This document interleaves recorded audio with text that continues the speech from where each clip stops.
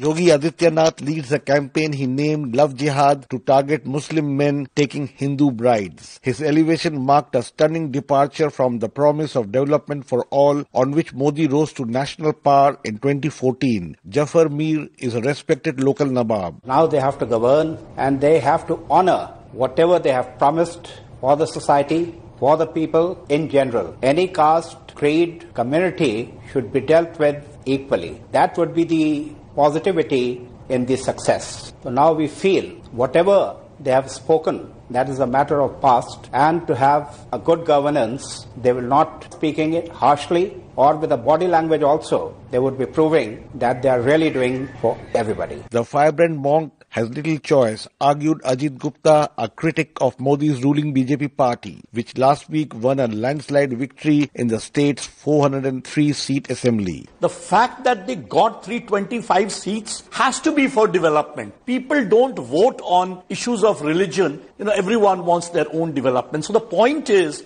at the end, the onus of responsibility lies on the head of Yogi Adityanath to convert the Hindutva mobilizing that he did during the election now into a mandate of governance. Adityanath also hopes to construct a grand temple to Hindu god Rama on the debris of a 16th century mosque in Uttar Pradesh. Analyst Aarti Jairat predicted that could now become a reality. I think Ram Temple is very much on the agenda.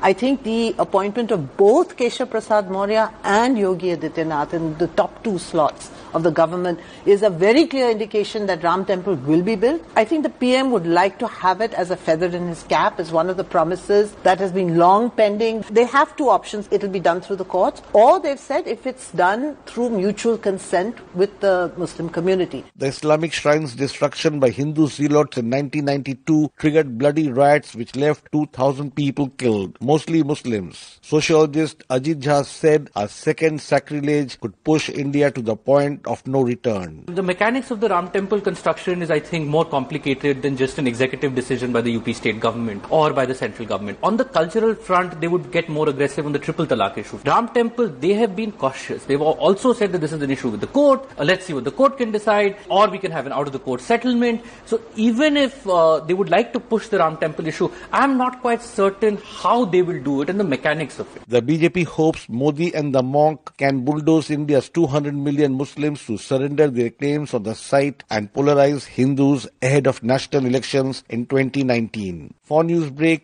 this is Rana Senn reporting from New Delhi.